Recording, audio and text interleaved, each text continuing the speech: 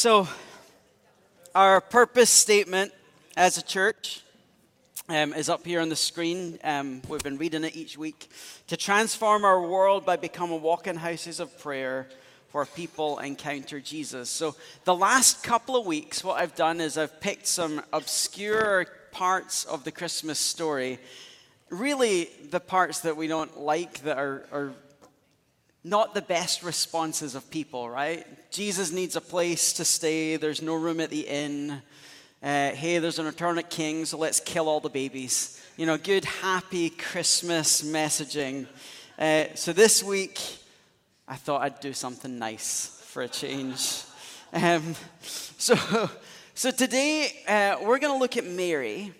But I want to propose to us that we look at Mary and her story as what it looks like to be a walking house of prayer. Mary is someone who for 9 months quite literally carried the person of Jesus everywhere she went. Right? Our goal is to live that way permanently, maybe not here, but here. The presence of God was birthed into the world through her life. When we think about spiritual growth and what it means to be transformed into the likeness of Jesus, the person of Jesus literally grew inside of her, not just spiritually becoming like him, she literally grew him inside. So in many ways, Mary is a great example for us of what it looks like to be the kind of people that our church wants to be. So let's read Luke chapter 1, this story that we love so much, and think about what it means for Mary to be a walking house of prayer. So this is Luke chapter 1, starting on verse 26. In the 6th month of Elizabeth's pregnancy, God sent the angel Gabriel to Nazareth, a town in Galilee, to a virgin pledged to be married to a man named Joseph, a descendant of David. The virgin's name was Mary. The angel went to her and said, "Greetings, you who are highly favored, the Lord is with you." Mary was greatly troubled at his words and wondered what kind of greeting this might be. But the angel said to her, "Do not be afraid, Mary. You have found favor with God. You will conceive and give birth to a son, and you are to call him Jesus.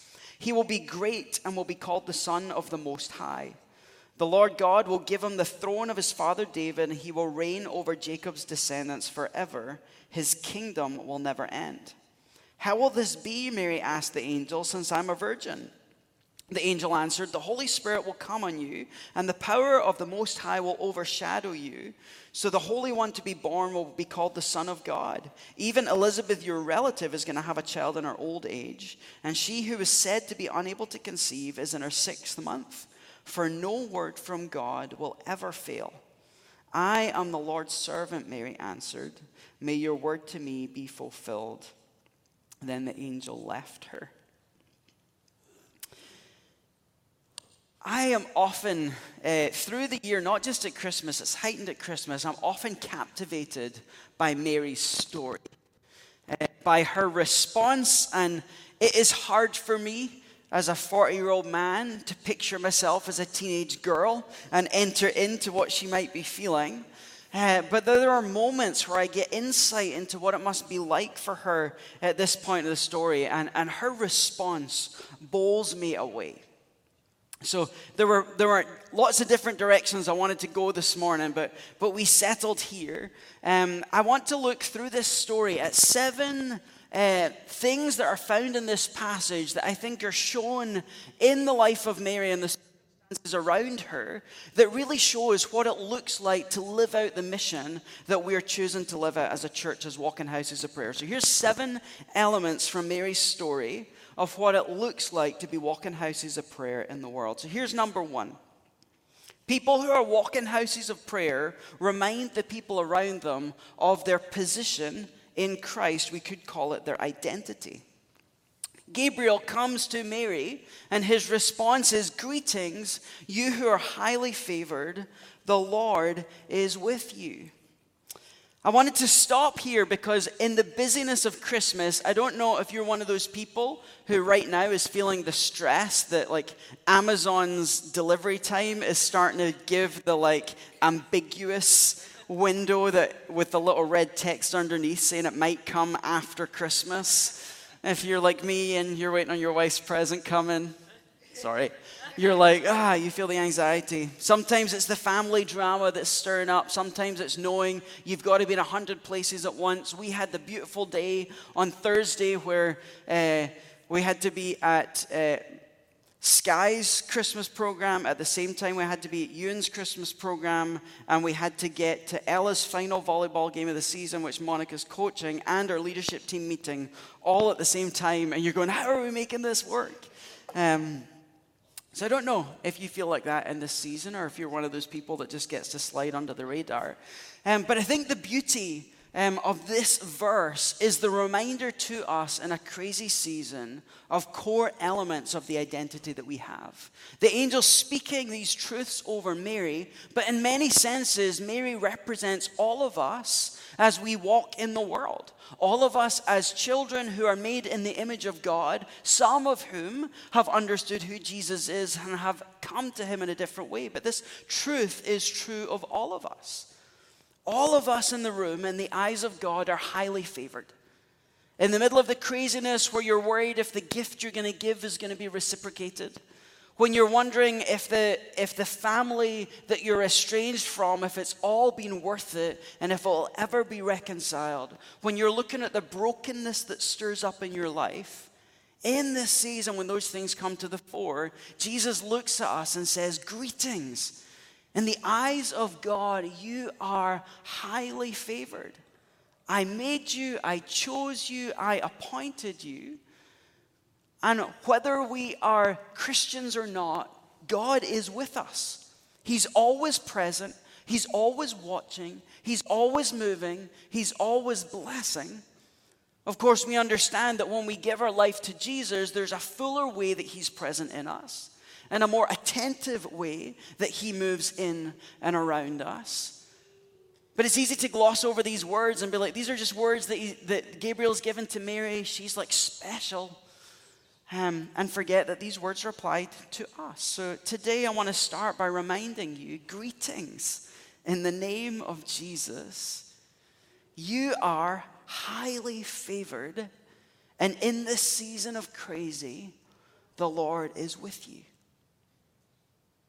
As walking houses of prayer, we receive that, but our job is to go out into the world and remind other people of that position. In a season like right now, when your friends and family and co-workers and neighbors are frantic, you get to pause and say, hey, greetings. I just want you to know that God highly favors you, warts and all, and that whether you see it or not, he is present and moving and working in you. I think it's often helpful to stop and remember we have no idea what age Mary is at this point in the journey, but most scholars reckon she's a young teen girl. They would come of age around 12. Historically, they would marry off fairly early as soon as their period began. Scholarly consensus puts her in the 14 to 16 age range as an estimate. This position that she has is not because she's walked with Jesus for 60 years and done nothing wrong. It's not because she is the wisest, most mature, most positioned person in the planet. God is choosing a teenage girl to be the vehicle for breaking into the world. And I think it's very easy to look at our kids, look at someone that's 14, 15, 16 years old and write them off as not yet able to do anything of great significance for the Lord. At a time like this, we are reminded that even the youngest of the kids that are in our church are highly favored by God. He is with them. And if we're raising them in attentiveness to him, then he can use even our tiny ones to bear the presence of Jesus into the lives of the people around us. So you are highly favored. God is with you, and you did nothing to earn it or deserve it. It's a free gift that he gives to you because he loves you. It says, walk in houses of prayer. We're going to go out in this season and remind people of their position as people that are deeply loved by Jesus.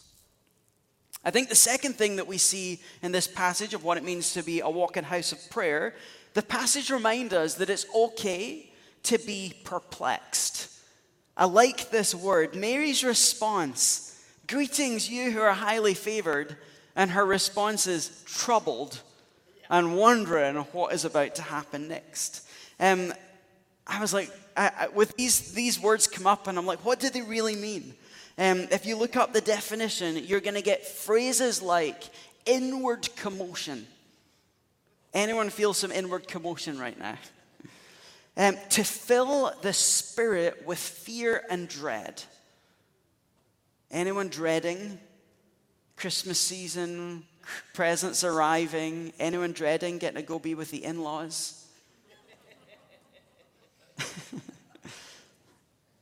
Anyone realize that you're the in-law that everyone's dreading coming to see? Another phrase that was part of this definition, to perplex the mind by suggesting scruples or doubts. Hesitations, fears, all of these things being stirred up by this greeting. And I don't know about you, sometimes when someone says to me, you know, you're highly favored by the Lord, he loves you, I have that response, right? Well, not me. You didn't see what I did last night. You didn't see how I talked to my kid. You haven't seen the things that I've been thinking about. You haven't seen the way I've treated people. You haven't seen how selfish I've been. I get troubled. I'm pretty sure if an angel appeared to us today and appeared right in front of you right now and said, hey, you're highly favored and God is with you, we'd all be like, oh, geez. Yeah, now what? And do you know, this is the funny thing, right? The number of people that will look at me and say, I just wish God would be really clear. Like, I wish he'd just appear in front of me and tell me exactly what to do. I'm pretty sure if he appeared right now and told you exactly what to do, you would be greatly troubled. And being like, I don't know that I want to do that. I don't know that I'm cut out for that. I don't know that I can do it. That's not the answer that I wanted to hear. And as long as it's unclear, we can ignore it. But the clearer it is, the harder that is. I think the beauty of this part of the passage and Mary's response, the Bible didn't have to tell us this part. She could have got the message and she skipped around with joy and gladness and immediately surrendered everything to the Lord. But the passage is honest. Life is perplexing. There's fear, there's dread, there's doubt, there's inner commotion. We're troubled about the things that are happening. We're troubled about things that God asks of us. We look at things happening in the world and we're going, God, I don't understand why you, a good God, would allow these atrocities to take place in the world. I think Mary's journey tells us it's okay to be perplexed. It's okay when God asks us to do something to have fear and doubt and hesitation. It's not good to stay there. But it gives us permission. And I think as Christians walking in the world, I think we can falsely give off the impression and sometimes deliberately create the impression that as Christians we're 100% certain about everything, that we have the monopoly on truth, and that we never have any doubt or uncertainty. And I think one of the gifts of being walking houses of prayer is the place of wrestling with God. It's a place of bringing our perplexing questions, laying them at his feet and giving him the chance to answer them. As walking houses of prayer, we get to go out into the world right now during Christmas with a group of people that are perplexed about the Christmas story. They're perplexed about why their families behave the way they are. They're perplexed about the wars that they're seeing in the world. And we get to go out and give them permission. Being a Christian doesn't mean we have it all together. It doesn't mean we have all the answers. In many senses, it's the opposite. The longer I walk with Jesus, the more I realize how little I actually know, how much I have to trust, and how beautiful the mysteries of our faith can be. So at a time like this, go into the world and remind people it's okay. It's okay to not have it together. It's okay to be a little confused. Perhaps that's the very place where God wants to enter in and lead you forward into a place of deeper revelation. She was greatly troubled and she wondered. This word wondered is to bring together different reasons, to reckon thoroughly, to deliberate.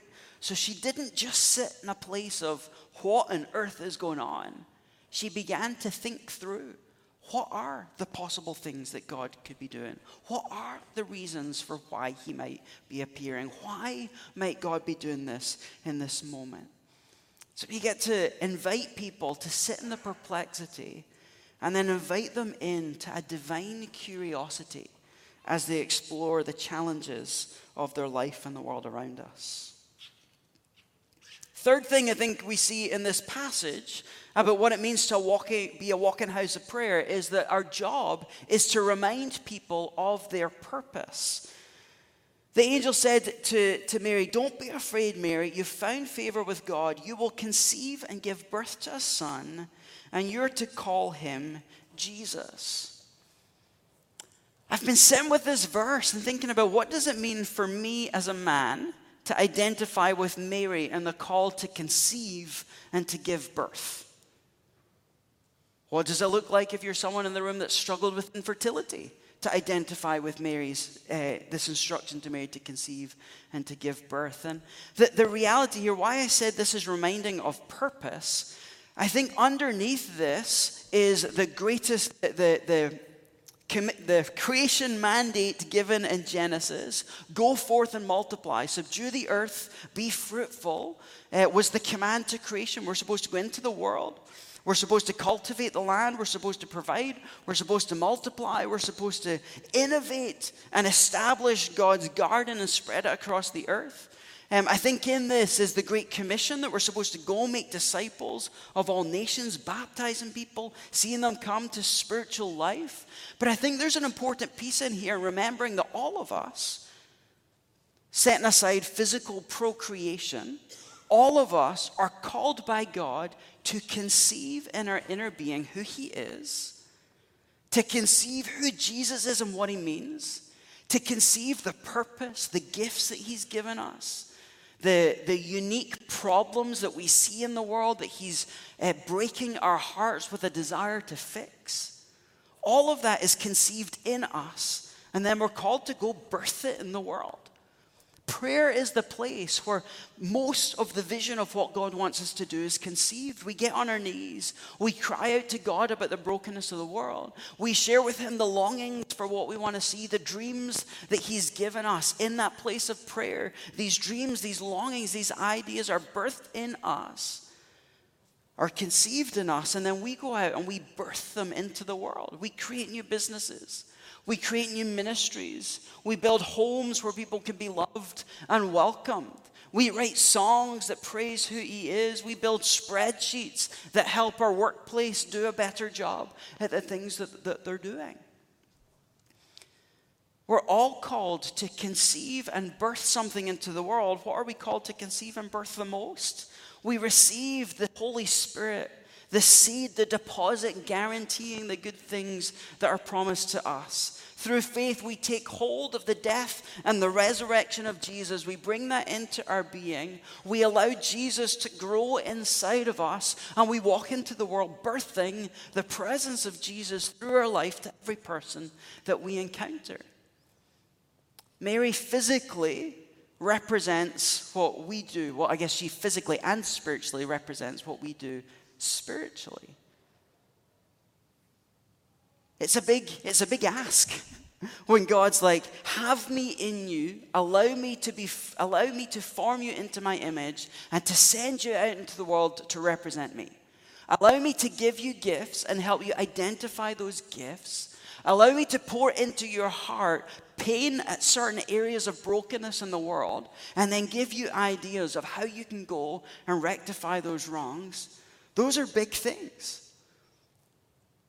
A big responsibility. Is it any wonder that the angel has to say to her, don't be afraid. Don't be afraid. It's not all on you. You don't have to figure it out all alone.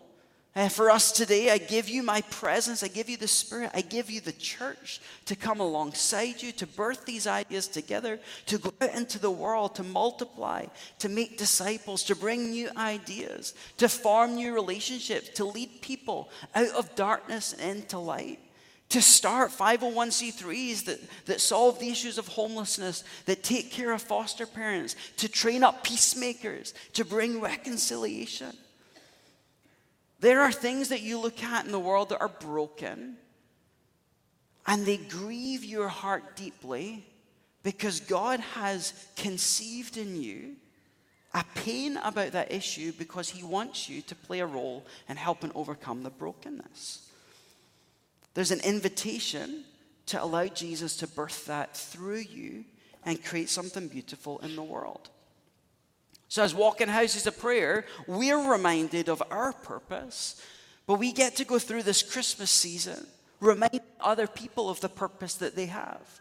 When you hear someone in your life venting about the brokenness that they see, it's a beautiful opportunity to say, I see how much you are broken by division, and I think God has made you to be an agent of reconciliation. Have you ever thought about what it would look like to allow God to use you to bring reconciliation in the world?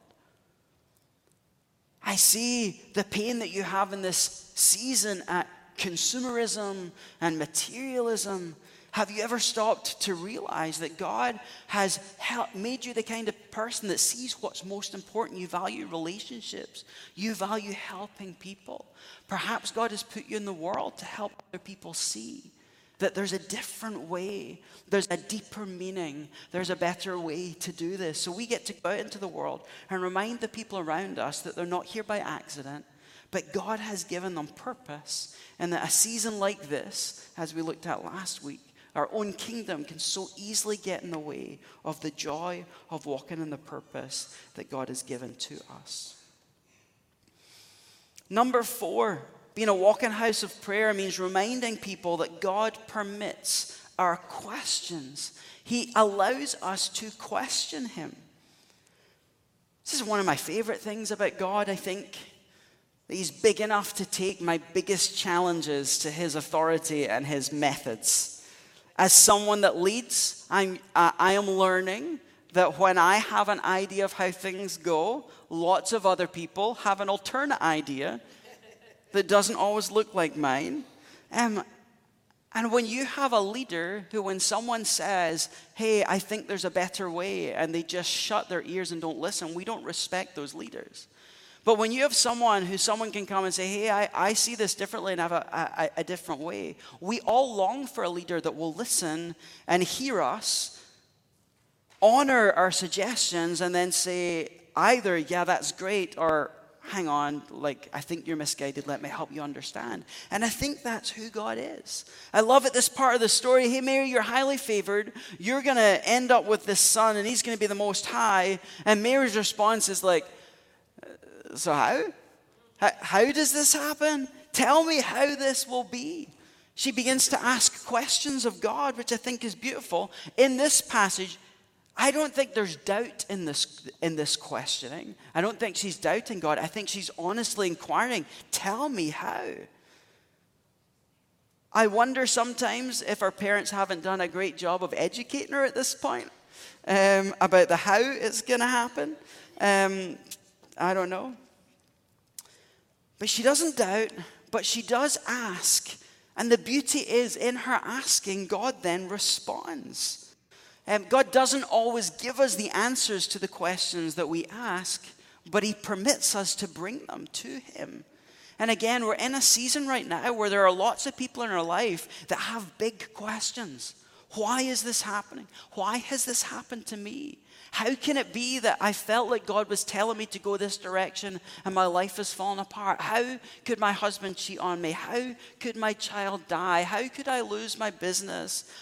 God's called me to do this thing. How can I even do it? I have no idea how to get there. God is okay with us bringing those questions. And I think the people in our lives are looking for safe people they can bring those questions to. And I think often when people in the world are wrestling with big questions about God, about suffering, about their identity, I think often Christians are the last people they think they can go to with their questions because we're going to shoot them down and not give them space to hear. And in those moments where we don't give them space to ask the big, painful questions, when they know we're believers and they doubt that we will receive them, we communicate to them that the God that we worship doesn't have room for their questions either. So in a season like this, letting the people know that there is space for the questions that you have, being the kind of person that can hold the questions without supplying the answers, without trying to convince them that their questions are wrong, without shooting them down for asking something inappropriate. We can do a beautiful work in painting a picture of the God that we serve by the way that we hold space for the questions that people ask. I wonder at some of what lies behind Mary's questions. I think about this part of the journey. She knows the Bible story. She's grown up in Israel in a family that understands and in a culture that communicates regularly and rehearses the stories of God. So she'll know the story of Sarah miraculously conceiving a child in her old age. She's probably heard already, if she hasn't, she's just about to, that her relative Elizabeth and her husband that are older and have been trying to conceive a child for a while haven't. She knows the stories in Scripture where birth happens out of the ordinary. I wonder if she's looking, going, God's saying, you're going to conceive a son. And I wonder if she's like, does that mean like everyone else, I'm going to be like, not have a baby until I'm like 100 years old, and then suddenly you're going to give me the baby that I'm longing for? How's it happening? How's it going to happen? Tell me. I do wonder if this question hints at her being on the younger end of the spectrum, not knowing some of the birds and bees stuff that she might need to know. And I do think it's interesting that Luke puts this question in, and I think he's doing it in part to set up the contrast between Zechariah. Zechariah asked a question earlier in the chapter when the angel appears to Zechariah and lets them know that they're going to have a kid. Rather than respond with acceptance and then curiosity, Zechariah responds with doubt. And he asked the angel, how can I be sure this is going to happen? I'm old and my wife is old. So like, this ain't happening. So his question comes out of doubt. Mary's question comes out of curiosity. I believe that when you say you're going to do something, you'll do it. Now help me to understand what that's going to look like. There are lots of contrasts been set up between Zechariah and Mary that I find interesting to contemplate. The priest of God, Zechariah, priest, minister in the temple, the priest doubts, but a teenage girl has belief. The priest is in the temple offering incense, which represents the prayers of the people. The young girl, as she grows this baby inside of her and wishes and dreams and talks to her child, is in a place of constant intercession for that child. Isn't that crazy? Oh, I hope you're going to grow up to be awesome, is a prayer to her Savior.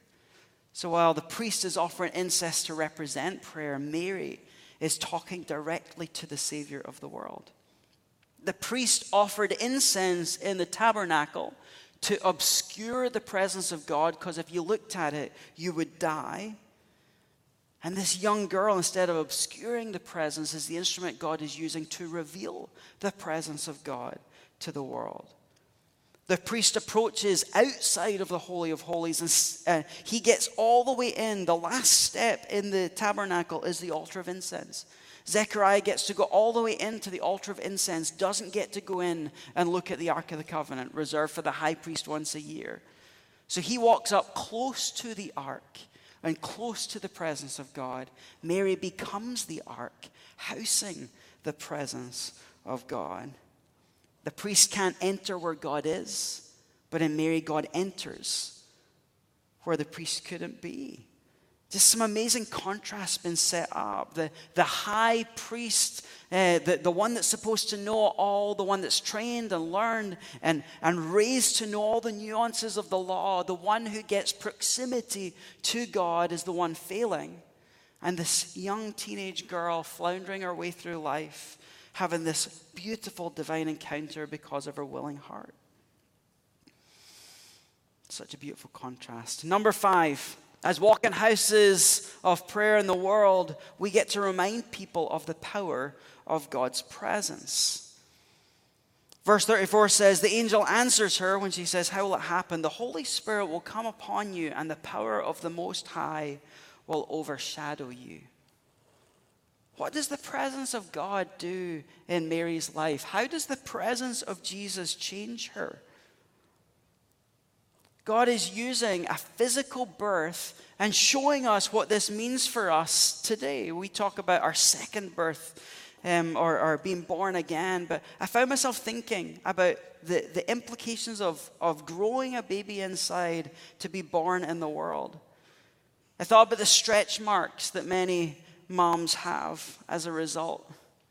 Mary having stretch marks on her body because Jesus is growing inside her. And I was thinking about the way God stretches us as the Spirit inhabits us and he pushes us out of our comfort zone into the world. We should, as believers, have stretch marks on our body that show the ways that we've stepped out in faith to do the things that God has called us to do.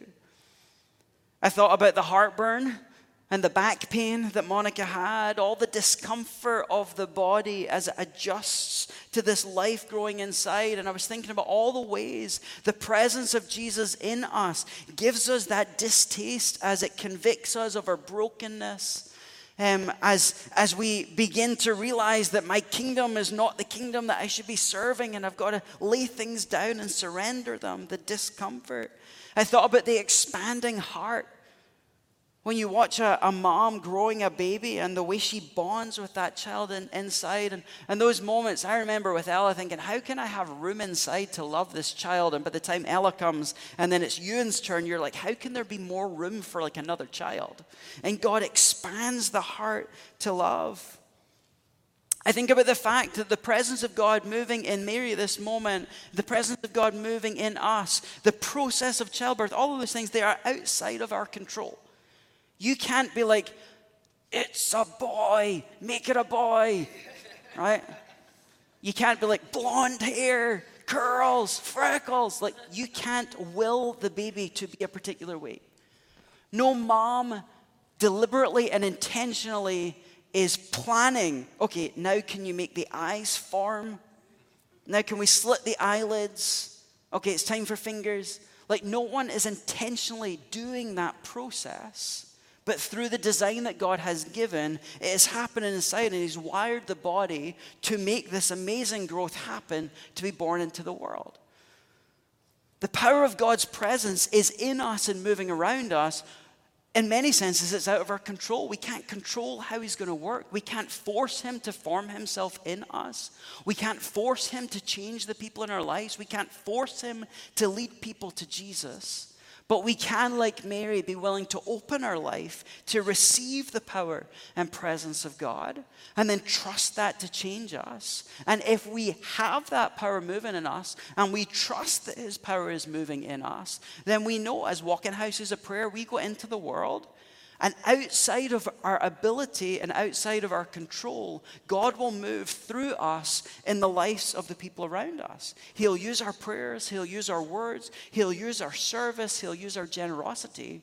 But outside of us, the presence of God will move in them and birth in them something that we could never conceive of. I think about the way Mary birthing Jesus or carrying Jesus to term, and I think of today, the way that it impacts the life of a pregnant woman. You have to watch what you eat. You have to watch what you drink. You can't have alcohol. It might damage the baby. Probably not a good idea to go bungee jumping with a baby in your stomach. You avoid being in a hot tub. The presence of Jesus in the life of Mary meant that her actions and her behaviors had to be dictated by this situation. And the power and presence of God in us means that there are things that we shouldn't eat. There are things that we shouldn't drink. There are things we shouldn't put in our body. There are activities that we shouldn't engage in because we house the presence of God. And so we go out into the world not only carrying his presence, but limiting our life in a way that reflects who he is, so that his power is freer to come through us and into the world. There's a word in here that I find fascinating. The power of the Most High will overshadow you. We miss the beauty of what's going on. Here's some scripture passages where this comes up elsewhere to see what is going on. And when I say Mary has been called to be a walking house of prayer, here's what's going on. The same word is used here. Moses could not enter the tent of meeting because the cloud had overshadowed it, and the glory of the Lord filled the tabernacle. So the overshadowing that's happening in Mary that causes Jesus to be conceived inside of her is the same overshadowing that happened when the presence of God filled the tabernacle so that no one could go inside. I find Psalm 91 fascinating, one of these moments where we have the feminine side of who God is. God will cover you with his feathers, and under his wings you will find refuge. His faithfulness will be your shield and your rampart. God, the image of the bird, the mother bird, sheltering its eggs under its wings. But this image of God overshadowing this maternal moment. Matthew 17. The Mount of Transfiguration. Jesus goes up the top of the mountain. His 3 disciples go with him. They're at the top, and it says Jesus is transfigured. He starts glowing. And the disciples are like, this is awesome. Let's build tents and live here forever. And then a cloud descends and overshadows the situation. And then later on, as the church is birthed into the world and the power of the Spirit is moving in his people, you have this moment where Peter's walking around and these people that are sick are just trying to get in proximity so that the shadow can pass over them because there's power and healing in that shadow. So the image of the tabernacle, the image of God protecting people, the way God moved in the moment of transfiguration, the way God moves in the church, all of those encapsulated in this word with Mary, that the Spirit would come, the Most High would overshadow her. Mary, the house of prayer. Mary, the new tabernacle where God's presence would reside. Mary, the dwelling place of God for 9 months. I wonder, I've said this here before, I wonder at times when God chose to come and be born in Mary. It looks like Old Testament, we know Old Testament, the presence has left the temple. The Jewish people are still worshiping there. They're going through the rituals without the presence of God being physically present over the Ark of the Covenant. This moment where Mary Jesus is conceived inside of Mary, the presence of God is inside her body. While that is happening, the Jewish people are still going to the temple, thinking the presence of God is going to be there. And he's out walking around. He's left the temple. And in the person of Mary, he's walking around the world. And how do we know that's the case? Because she goes and sees Elizabeth, and the baby in Elizabeth starts jumping for joy inside in response to the presence of God.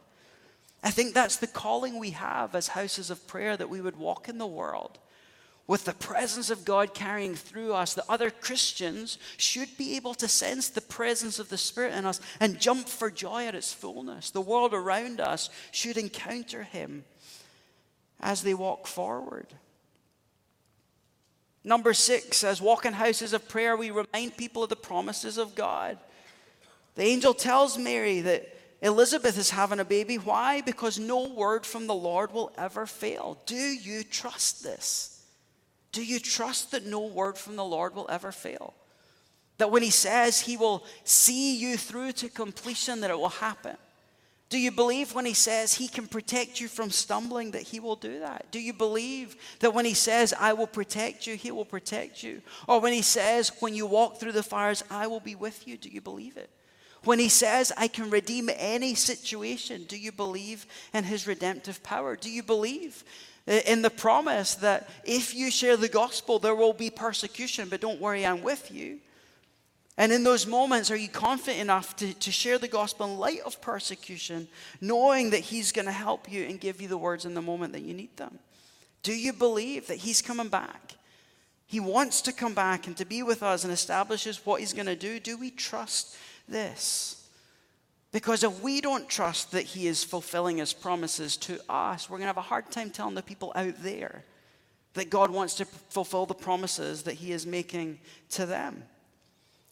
So we have a job to remind ourselves in a season like this, like why do we revisit the Christmas story every year? To remember the promises that God has made, the story that we're entering into. I love this image. You've probably seen this before, but it's an image of Eve and Mary. The promise from the beginning. As Eve ate from the fruit and allowed sin to enter the world, this promise that the serpent, she was going to have a child, and the child was going to crush the head of the serpent, but the serpent was going to bite his heel. The promise that one day the curse would be reversed, that one day what Eve did would be undone. That in Mary, the second Eve in some sense, Eve is the one who through her disobedience brought sin into the world. Mary, through her willingness to say yes to Jesus, yes to God, opened the door for Jesus to enter in to bring salvation to the world. There's this beautiful fulfillment of promise that we're celebrating right now. The curse was undone. In Jesus, the curse is defeated. Sin has no more power. We don't have to struggle under its weight, but through the power and the presence of the Spirit, we can walk into the world free and offering freedom to the people around us. Last one. As walking houses of prayer, we get to remind people of the appropriate posture they're supposed to have as people responding to the power and the presence of God. The verse that we love so much, Mary's response, I am your servant. May your word to me be fulfilled. Are you willing to say this to the Lord? I'm your servant. I'm willing to go to the ends of the earth for you. I'm willing to leave my family behind. Are you willing to say, God, I'm going to follow you. I am your servant. If you're telling me to leave this relationship because it doesn't honor you, may your word to me be fulfilled. Are you willing to say, I'm the Lord's servant? Yes, I'll preach the gospel to my boss, even knowing that I might lose my job as a result, but knowing that you will keep me safe, that you will provide what's needed, that you will guide me on. It's our job to remind people of the appropriate posture, and the posture is simple. It's one of openness. It's one of receptivity. It's one of readiness to respond. It's one that's willing to ask questions of God when they come up. But if we want to be walking houses of prayer, we've got to examine ourselves. Is this my posture? God, it's painful. I don't like it. It's been difficult, but I'm your servant, and I'm willing to have your word fulfilled in me. So I want you to do this for a moment, if you will humor me. I want you to place your hand over your heart, and I want you to place your other hand over your tummy. And I want you to close your eyes for a moment, and I want you to think about Mary as she had her hand on her tummy, knowing that this baby full of promise was inside of her, not understanding all that would entail, but having made the decision that she was willing to house the presence of God. I want you to think of your hand over your heart, the promise of Scripture that Christ dwells in us, that the Holy Spirit indwells us. And if you don't walk with Jesus, what you don't realize is what your hand is over is a gaping hole, because you were designed to have your spirit and the Spirit of God working in harmony and dwelling together inside of your body. And if you don't know Jesus, he's not there. And so there's a hole there that needs to be filled, and Jesus wants to come in and fill it. And so I want you, in the quietness of your heart, everyone, to if you have Jesus, I want you to just reassert, Jesus, I want to be your servant with your word fulfilled in me. Make more room in me for your presence. And if you don't know Jesus, I promise you that knowing Jesus is the best thing that can ever happen to you. And so you just need to say, Jesus, there's a hole inside of me that needs filled. Jesus, thank you that you died for my brokenness. Thank you that you called me to you. Help me to live out the purpose that you have for me. I submit myself to you. I'm yours. Show me how to walk in your ways. In Jesus' name. Jesus is with you as we go in this season. So your job is to carry him with you into every shop, into every workplace, into every home, so that the people around you can encounter his presence. I was going to finish differently. I had a question that I was going to have us do, but in pre-service prayer, some things came up. So here's what I would like to do. I'd like to take a little bit of time. I think there's people in the room that need prayer. I think we all need prayer all the time, but I think there are people in the room that specifically need prayer today. So here's how I would like to do this. If you're able, I'd love everyone in the room to stand up.